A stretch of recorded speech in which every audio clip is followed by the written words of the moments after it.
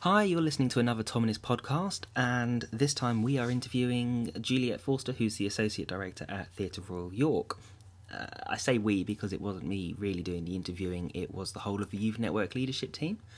We were at a residential in York, kind of discussing the future of Arts Award Voice and how we're going to move Arts Award forward, and we went to see a performance of See How They Run, which Juliet was the director of. And afterwards we got to have a chat with her, which was really, really nice. So this interview contains a lot of stuff about what it's like to work in theatre, what it's like to be a director, and I hope you find it interesting, and I will see you on the other side. So I suppose I should just introduce everyone slightly. Yes, First of all, Juliet knows you, all the Arts Award Youth Network, and I suppose you might have to give your quick names quickly as well then. What part of the country you're from?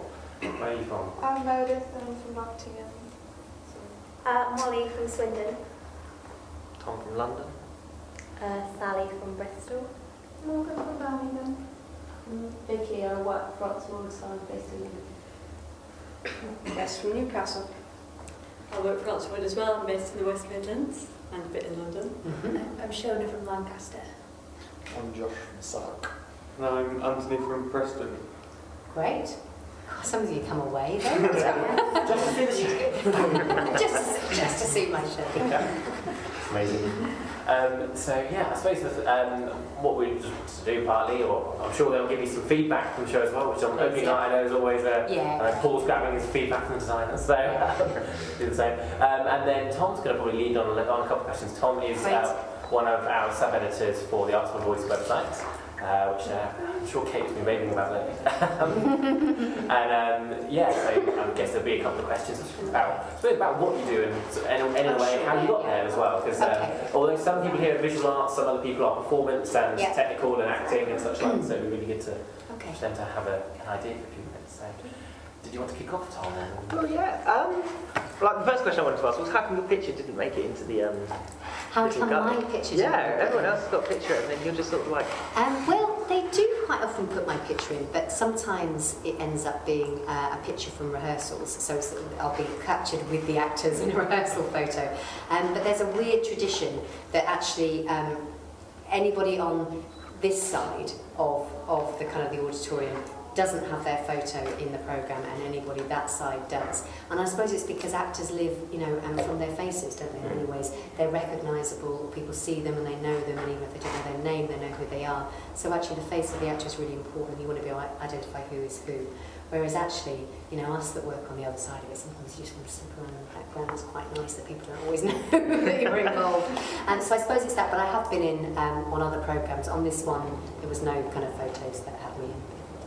That's fine. Have you, I was supposed to follow on that, have you had any sort of funny experiences of where you've been sat in the audience and you've heard either some people who absolutely loved it or maybe something, not so that you directed, but someone who's maybe not liked a particular scene or something, like, what, how did that work? Is it a nice way to get feedback sometimes to do that? I have to say, and it's not, I've never in all my time had bad feedback. I've never overheard things that I wish I hadn't heard, or gritting my teeth out. I have sometimes had some nice things, and just occasionally people suddenly somehow realise that you are connected. I've sometimes had people as they come out of a show just go, they don't necessarily know I'm the director, but they realise I'm part of it, and they'll come and say, I just wanted to say this about it. And actually the nicest things that I've had were actually on my last show that was in the studio, which was Angels and Insects. And I had loads of people, and it was a really bizarre amount of people that were just going, we've never been to the theatre before, and I don't know why we came, really. We just were kind of interested, and we just had this kind of amazing experience from it. And that was so nice, because people were telling me, without knowing that I was that responsible, they just wanted to tell somebody when they came out. And that was really nice. I've never overheard bad things yet. I'm sure there will come a day. From the show, but I've actually been guilty of the other way around. I remember being in a show many years ago and just going, oh, what? Who directed this? This is awful. And then realise he was sitting just... Never do that again, because it's just not fair, actually. Sometimes things go wrong or they don't go how you want them to be. So no, I've never quite had that. If I could just quickly jump in again, for people who may or may not end up listening to this and don't quite understand the role of a director, I was wondering if you could quickly just give a brief overview of what your job is. Ooh. A lot of people confuse director and producer. That's something it's a kind of common term that gets kind of mixed up. A producer is somebody that actually tends to be the person who raises the money, puts the things together, holds the structure, if you like, together for a show to go on. They might often pick the play or pick the creative team that are part of it, but they don't actually get artistically involved in the making of it. The director really is the person who takes the text, whether they've chosen it or whether it's been given them to do, and they cast out of that, they choose who they think is going to play those roles, they create the vision for it, and just think, you know, especially if it's a play like this one that's been done, you know, millions of times before, it's a really well-worked classic, think, you know, what can I do that would breathe life into it? I don't want to just be inventive for its own sake, you know, what can I do to make it feel like it's fresh for now? It was written in 1943, you know. So that's, and everything that happens on stage and the way that it looks and it communicates with the audience comes through how I work it in the rehearsal room, working with the actors and doing that. And I would, as the director, generally, you know, pick ultimately the creative team that comes together. The producer might be involved in that to some degree, as I say, but actually, you know, I chose the design and the lighting design and things like that, and I chose the cast. So they're bringing together those creative heads and then trying to hold it together as well, because I think that's actually the kind of the funny thing with theatre is that, because obviously we're not all theatre people, but theatre is a collective art form, so it actually depends on lots of different creative heads coming together and actually working well together and actually being able to come under a kind of cohesive vision. So actually that's what you do as a director, is that you bring those things together and you make sure that it's one thing and that you haven't got a designer going off in that direction, you know, an actor going off in that direction, you know, and it's not actually kind of coming together as a whole. Cool, thank you. Does anybody have any questions directly related to... how do we do this? Do you want to do the show first or the role? Yeah. Well, we can go on the role if you want. Yeah, like any questions on the role, like how did you get into this industry, etc., etc. I know we've got a few theatre heads. It sounds, I mean, I'm not from a theatre background, so excuse me if I'm being ignorant, but it sounds really difficult to keep a group, a team of people so focused on your vision and your ideas. How do you overcome potential problems and differences between the creative team? Yeah. Well, I mean, I think that partly you tend to end up beginning to build a team of people that you like working when you realise you've got kind of common ground. You know, so Barney, who designed it, this is the third or fourth time that I've worked with him, and I asked him to do this movie because I just thought, I know he'll bring something just slightly inventive to the set. It won't just be a straightforward box set. You know, it will have something a little bit playful in it, and I know that we can have a conversation and we can do that and we'll work together to get it to where it is. Yeah. Oh, thank you. I will pass that back to him because I think he's done an amazing job on it. So absolutely. So he's somebody that I knew would be good in that way. With actors, it's kind of it's really interesting because a lot of the time you only meet them in audition.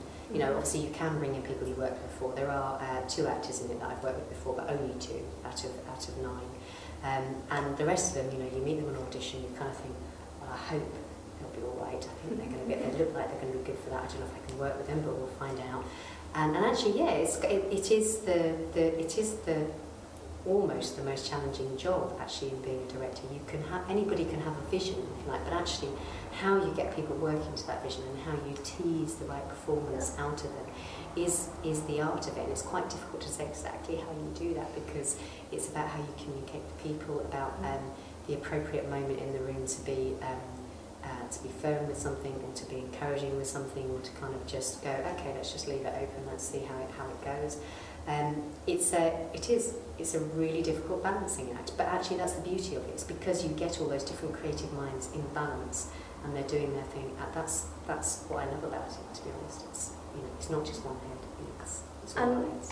With that, does the journey from when you set out and from the initial casting to when the show's put on, does your vision change and adapt according to other people's ideas? Yes. Yeah. One of the things that I think I learned about directing quite early on when I started was I read Peter Brook's The Empty Space. I don't know if anyone's has kind of read that here. If you haven't and you're interested in theatre, read it, because it's a really interesting kind of text. Obviously Peter Brook, very famous theatre director, and he describes his first morning at the RSC for his first rehearsal there. He was kind of quite a young director at the point, and he's very nervous, and he's heard all these things that the stage management is really ruthless at the RSC, and if you don't know what you're doing, then they're really hard on you. And so he was trying to, you know, work out the blocking for his first sort of scene with everybody coming on, and he stayed up all night because he was so worried about it, you know, with little cardboard cutouts, moving them around on the stage and then writing down each move and kind of giving everybody numbered. And he describes kind of going into rehearsals that first morning, and he kind of walks confidently into the room, he slams his book down in front of the stage man, and goes, right, let's do the kind of opening thing, numbers everybody, gets them all to go, right, this is the opening, go, off you go. And he said what went kind of in front of him was completely not what he'd seen in his head, because some people were walking in character, some people were doing a sort of slightly different rhythm, some people had something else, some sort of objective that they were playing, and they didn't land up at all where he thought they would, and so he realised that the second move in his book was not going to work from the move that had just happened on this first one. It was totally different, and he said it was a defining moment in his career, because he said he had the choice that he could either go, right, everybody go back and go to these positions, that's where I want you to be, or he could work with what was in front of him. And he's decided he just closed the book and just worked with what's in front of him, because he said, actually, that's much more interesting. And that's kind of something that influenced me very early on in my career. And I thought, that's actually right. That's what I want to do, because I know I could choreograph something in my head and have all those kind of ideas and have those things.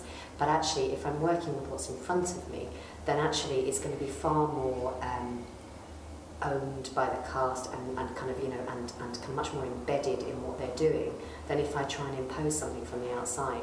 And I see plays all the time where you look at it, you just go, you know, you can see that they don't quite believe they don't quite believe what they're doing, because it's not really come from their ideas. So yeah, if that answers your question, I would say very much do work with what's in front of me. So it changes. I would say my overall kind of concept of what the play is and what's funny or interesting or moving or powerful or whatever it is, or, you know, political, about whatever kind of different piece I'm doing, that probably stays with me, because that's why I'm excited by it as a piece. But it definitely feeds in and changes by the people that's in that room. Yeah, absolutely.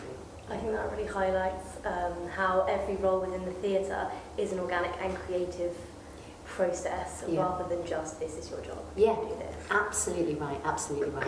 And actually lots of people have fed into this in a funny way. They've just given their perspective as they're coming through, or they've come up with an idea of a prop that actually just go, yeah, that's great, because that's from stage management, or this is from this, you know, it's great, you know, it is an organic process, absolutely right. Yeah.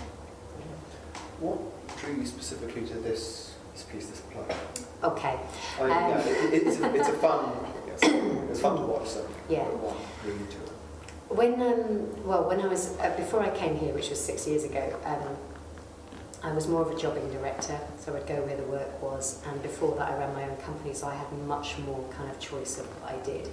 When you come to somewhere like this, you don't always have an absolute sort of say in what you do. You obviously have a negotiation about it, but we came up with this autumn season, and we knew that the slot that we were going to produce here had to be something that was quite light, quite funny, because we've got quite a bit of classic theatre touring in, we've got Richard III later on, and we just felt it needs to be something that is a crowd pleaser, that is quite light, is funny. So we started discussing texts between myself and Liz and Damien, so that's our chief exec and our artistic director. And we discussed lots of titles, and I read lots of different things. And then suddenly, I hadn't thought about this play, because Damien, actually we'd said originally it had to be a cast of 6, and this is a cast of 9. And so we were looking at various options, and then suddenly Damien turned around and said, what about See How They Run? It's something we'd discussed before, but quite a few years ago, so he'd had it on the list for a while that he wanted to do. And I was in it at school, so I was going, I was in it, it was really funny. It's great, I had really, really good memories of it. So I sort of went and looked at it again, and still laughed out loud actually when I read it, and I thought, that's good, that's a good sign actually, because obviously, you know, it is slightly dated, and it's written in the 40s, but actually it was still making me laugh, and I thought, well, if it's still doing that to me, and I'm not a huge fan of kind of farce and things that are just light for light's sake, it's not my usual kind of work that I do. So I thought, well, if it's appealing to me, maybe there's something that we can really make. So that's sort of how it came about, really. So it was to fit what we needed to do program-wise, but I also felt a connection to it. If I hadn't wanted to do it, they wouldn't have forced me to do it. But it was a kind of negotiation. Does anyone want to guess? Ida. Yeah, it's great. It's the best part. It's the best It's a linchpin. One of the things where, like, obviously, like the lead characters do the final bow, and obviously the Toops do, but I sort of felt like that must be I know. Holds it together. Oh, but that's so political. That's I know. Absolutely. So once you've chosen it, what do you do if you're dealing with a period piece, really, as it is? Mm-hmm. How do you bring it up to date? Well, not bring it up to date, but how do you play it so that it works? Yeah, With the audience, as it did tonight. So what are the? I think there's lots of different things with that, and I think it's quite interesting that often people think that something is dated only if you put it in period dress. Do you know what I mean? So if you still do it something like that, then actually it's not relevant now. And I don't think actually it's got very much to do with that at all. I mean, you think of the kind of things that people like on television at the moment, you know, and actually you can get things set in the 50s, set in whatever, you know, actually if it's speaking to us now, it doesn't matter, you know, kind of what the clothes are, what the kind of the look is. So I think that's the first thing, is just not to worry about that. But it was actually a lot of conversation with the designer to sort of say that, you know, obviously it needs to look period. We can't set it at any other time than it is. You know, it's not a play that you can do that to. But I wanted it to have contemporary sort of theatre design techniques applied to it. I didn't want to just do a neat kind of sort of living room set that, you know, with a fourth wall that just sat inside it. So the two things that we did was, one, we pulled it forward, so it jutted out of the stage, so it didn't just sit within that. So that in itself is much more of a sort of contemporary thing. There's lots of contemporary things actually within it, but also we just created more of a structure of the whole house, so you just got a bit more of the feel of it. And I really looked at what was happening outside the windows, whereas actually in the original kind of thing, because they in the French's edition, they very conveniently draw the set out for you, so everybody knows how it's supposed to be, but we put extra windows in and the whole thing that you could get a sense of what was going on outside. So it was partly to do with that, and then actually all the actors, I asked them in the auditions about what made them laugh, and I said that was interesting, actually kind of looking at, you know, more of the contemporary humour, the kind of physical things and the reactions that we might relate to now. And some of the things that aren't so funny, they're a little bit dated, just letting them kind of fall off the back a little bit. And they have to be there because they're within it, but we don't have to kind of play them too hard. So the sort of the sheer big physicality and we don't care if we throw ourselves around and do whatever, that kind of sense is very now. It's not mannered. We kind of left that sort of behind and we made it very physical and get down and dirty with it, if you like. And that, I suppose that's how I approached it. But I have to say, if it had been a very dated, I just wouldn't have done it. If it had been a very dated farce, I just don't think I could have. I went and saw one over the summer that was I went, you know, a writer, but a very famous farce writer, and I just kind of thought, I just can't relate to this. It's not, you know. But actually, this play, it's tiny little bits that are dated, but most of it you still go, it's actually still funny. It's still funny. Hopefully, you find it funny.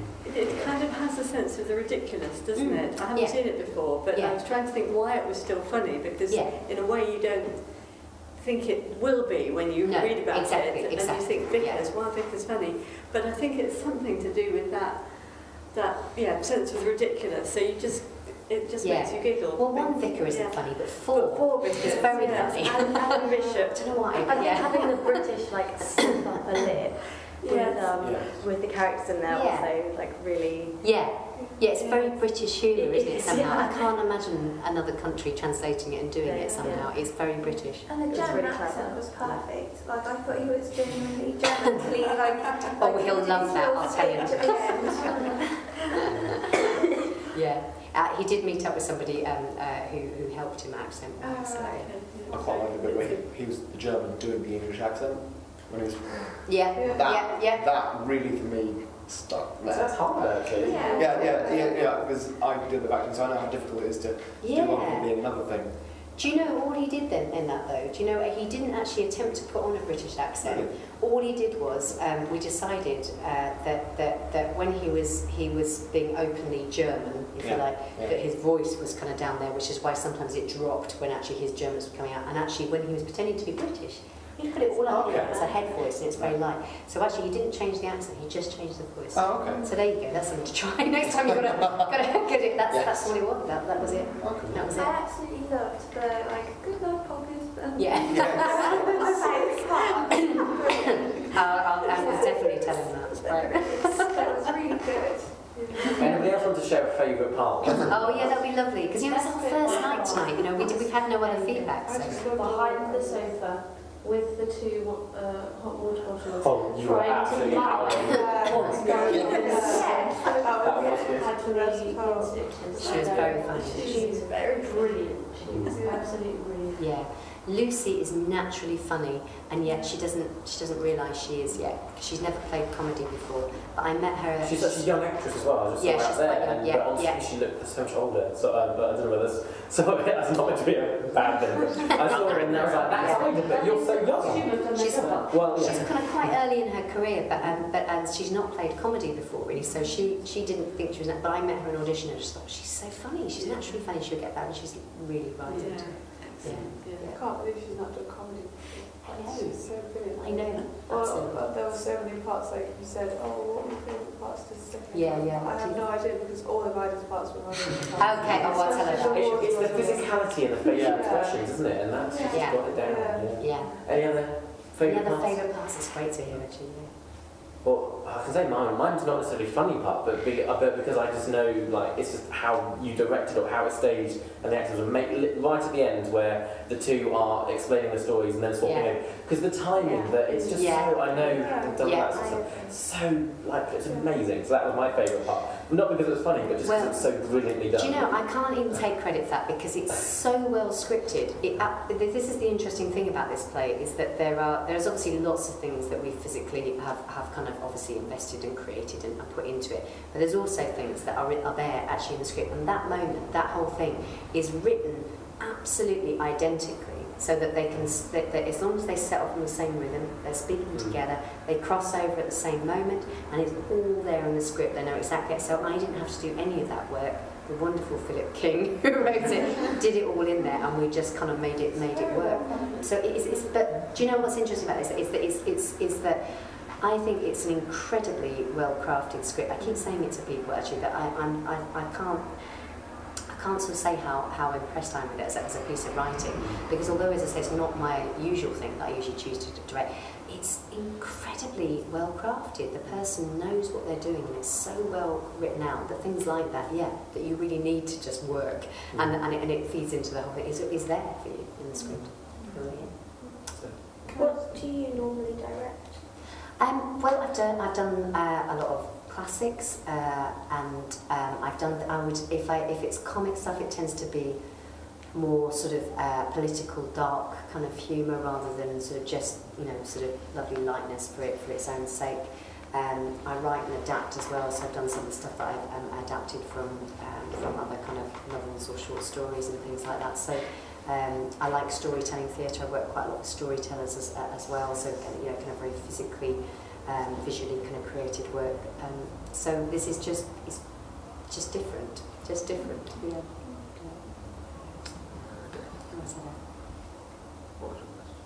Yes, go. Can I just say, I have a question that relates to this though. I really don't know much about theatre. I'm going to be completely honest. I've never got into it very much. And I was sitting there thinking, why don't I go to the theatre for this video? And then I thought I really should know more about it, and I wondered, where did you actually start? Like, how did you get to this point? How did I get to it?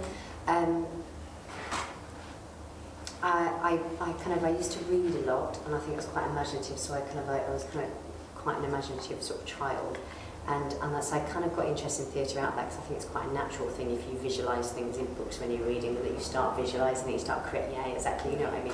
And so I started wanting to act, but I was never very good at it actually, kind of at school, because I wasn't very loud. I had a very quiet voice. I was very shy and very kind of quite private. And so I never really got parts, but I desperately wanted to do it, and I got more and more sort of, I wanted to do theatre.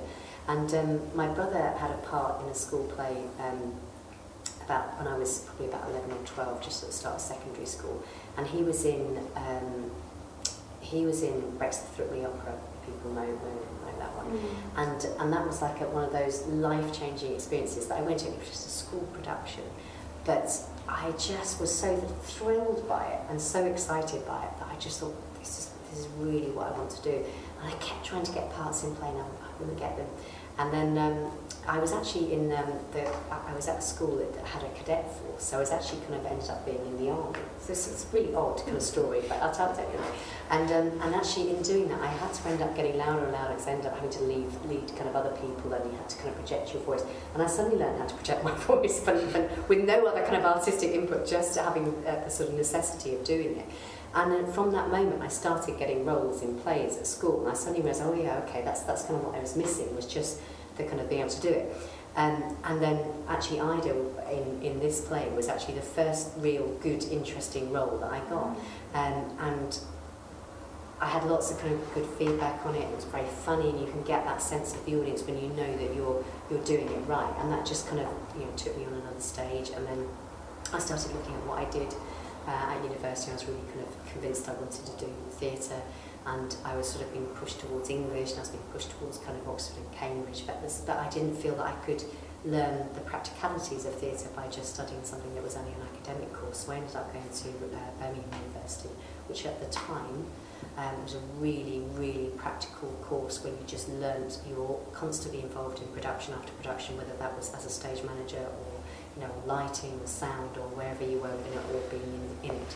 And it was a really good grounding in being a sort of theatre practitioner kind of all round. So it was a sort of gradual process, I suppose, and I don't know that I didn't grow up in a family that was a massive sort of theatre goers, which obviously lots of people very luckily do, but they were just interested enough that occasionally would go. But it really did come from that one production of Threepenny Opera, of just going, oh, this is what I want to do. Any other questions or favourite moments for them? So when we went and did our session in the other place, on the downstairs floor there were all costumes. So I can't remember the really lovely man that showed us around the backstage. Paul, yeah. Did he say you were involved with the costumes, or I don't remember what he said? No, but there is another Juliet. There's two Juliets, and Juliet is head of wardrobe, and so she did the costumes for this. She kind of got the costumes together from the designs that Barney put. How do you pick people to make costumes? Obviously you might have worked with them for a while now, but like in the beginning, did you have to pick them? Well, here we've got a costume department, so there's already kind of people who will make or source it, as in they will find already made things and kind of bring it in. Before I was here, I would look for particular costume makers, and again, if you find somebody good, you tend to just keep working with them because you've got the right kind of relationship. So it's a bit of a mix with that. Here, though, we've got a whole team that work on it. Because I'm really quite textile savvy. I have my own sewing machine, and I just make everything. And you're interested in a costume? Yeah, I was looking at those costumes downstairs, especially the Ball one. Like the work that went into that was incredible. Yeah. And I just thought it looks like it's a bit of a ridiculous costume. It's marvellously made. But I think if that really excites you, that's really something to look at as a way forward. And if you've got all the skills of being able to sew, I mean that's really good. So I did it like GCSE, and I got an A star, and then I did it and I'm doing it at college. So hopefully I'll be just as good, and it's something I really enjoy. So maybe costume design is what. Try and get a placement in a costume department in wardrobe. If you've already got the skills that you can use a sewing machine, that you'll get a placement somewhere. Because actually, sometimes people are interested in costume and they can't actually do it; they're just interested in it. But you will get it if you've got skills already. They'd be really interested to give you. Would I have to make things first to show them, or? I'm not sure how they would interview in the way that they would want to interview to give you a placement. And so if you can say that I've done this, and they may ask for a sample or something, but if you know that you're familiar with when I got a placement, I just went in and spoke to them, and they said, can you do this? What is your creative vision for the given script? And asked, what's your creative vision for this piece? And there was myself and two other girls on a work placement there, and we made all of the costumes for a show that was predominantly themed around costumes. It was called Through the Wardrobe, and we did costumes and wigs, and I think once you've got that, like once you've had like a placement and some experience, it really opens the doors, because it's so like useful, because obviously in the theatre there's so many people you get to know, so it's kind of like you can really look around and get to know not just the costume department but the set and the lighting and everyone else. Great, that'd be cool.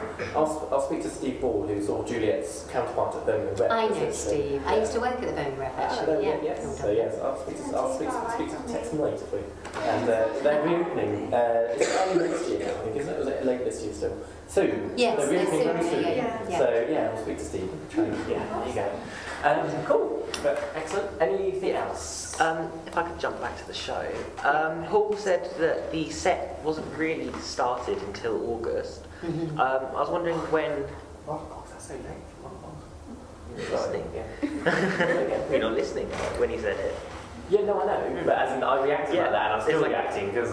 Yeah, it's ridiculous considering that we are only like 2 weeks into September, or 3 weeks into September, or whatever. But I was wondering, when did auditions actually start, and how do you audition without any idea what the set is really going to look like? Because I got the impression that it hadn't been designed or really discussed until about middle of August. No, that was when it was finalised. Okay, finalised. You know, we'd actually Barney and I had started talking back in March time, but because of the way that our programming worked, we hadn't made an absolute definite decision that we were going to do it, and it took quite a while before that happened. So there was a period of time that I kind of thought we were going to do it. So I'd started talking to Barney about it. He'd read it, and we sort of said, "Oh, it's kind of, you know, first impressions of it. What are we thinking about?" So a bit of that was in place, but actually by it was mid-July that I did the first set of auditions. And by then, you know, we kind of knew, I think he had a first sort of draft of it, if you like. He'd had a first sort of thing. So we did have a sense of that. But in terms of casting, it's less about the set and it's much more about you know, how I read the characters. Okay, so they did this whole production in 2 months. So to speak, like the actors learnt the script and you had to interact. We had 3 weeks rehearsal. Wow. 3 weeks? Yep. Mental. 3 weeks and then production week. So I suppose you could put as in this week we've been in there and teching and doing all those things, but actually 3 weeks in a rehearsal room. And do you remember what Paul, yeah, tell me about it. Do you remember what Paul said, that they didn't finalise the set until the second week of rehearsals in case they needed to change something that came out of development in rehearsals as well? So that's right. Yeah, absolutely right. Yeah. The RSC have about 13 weeks. 13. 13.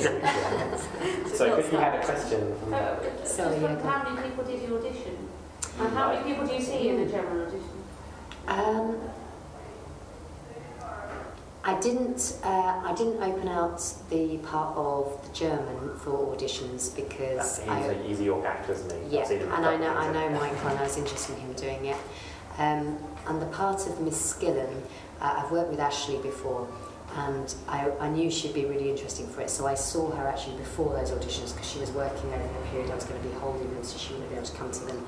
And I saw her, and after I had sort of seen her, I was pretty sure I wanted her to do it, but I only saw a couple of other people for that role to give me a kind of contrast, so that I knew I was kind of making the right choice. But for everybody else, I suppose I saw probably about sort of 4 or 5 people for the more sort of slightly more minor roles, if I can call them that. It's quite an ensemble, but you know, the smaller parts. For Penelope and Clive and Lionel, and Ida, up to a point there was much more actually for Lionel and Penelope. I probably saw 12 to 14 people, something like that for each of those. Yeah. So it kind of is sort of variable. And obviously, if I can, you know, we'd have brought more people in. It was actually Lionel and Penelope were the most difficult to cast, actually, for different reasons. I think Penelope in particular was cast amazingly. Like, that's good. I was really impressed. Like as soon as she walked on, it's like boom. Yeah, she's brilliant, so she's just really good. And actually, you need to feel that you're in safe hands with Penelope because she sees you all the way through. Really, that's, you know, it's kind of her journey more than anyone else's. There wasn't anybody that I didn't feel like, you know, usually go and see somebody one week. kind of let the side down a little bit. You know, but there wasn't anybody that I didn't think good. You were really, really good. You were obviously very. No, I was. Good. That's good. Yeah. Yeah. No, I know what you mean. I know what you mean. Yeah. And there was a nice surprise in the last vicar that comes on, Humphrey. Yeah. Because you think, oh, another vicar? Yeah. And you're right in this flow of things, so you're not really even expecting another character then. Yeah. But it was so funny. Yeah. In a almost a quiet way. Because it's the opposite to stiff upper lip, but it holds the same principles, so he just brought that warmth. So it kind of was a fresh bit of, oh, yes, there's something else to laugh at. And a lot of the time he was kind of talking to himself as well. Yes, I can imagine, yeah, he had a lot of that. Yes. Is there anything else anybody would like to ask? Not to ask, but just to say that my favourite moments was a bit strange was the use of sound, so that the singing of the scales at the front at the beginning was really, really just effective. That was like the first laugh. And then later on, when you just hear moans coming from the cupboard, that was just terrible. So it's the small things I tend to go on. The sound was just fantastic. Were those live or pre-recorded?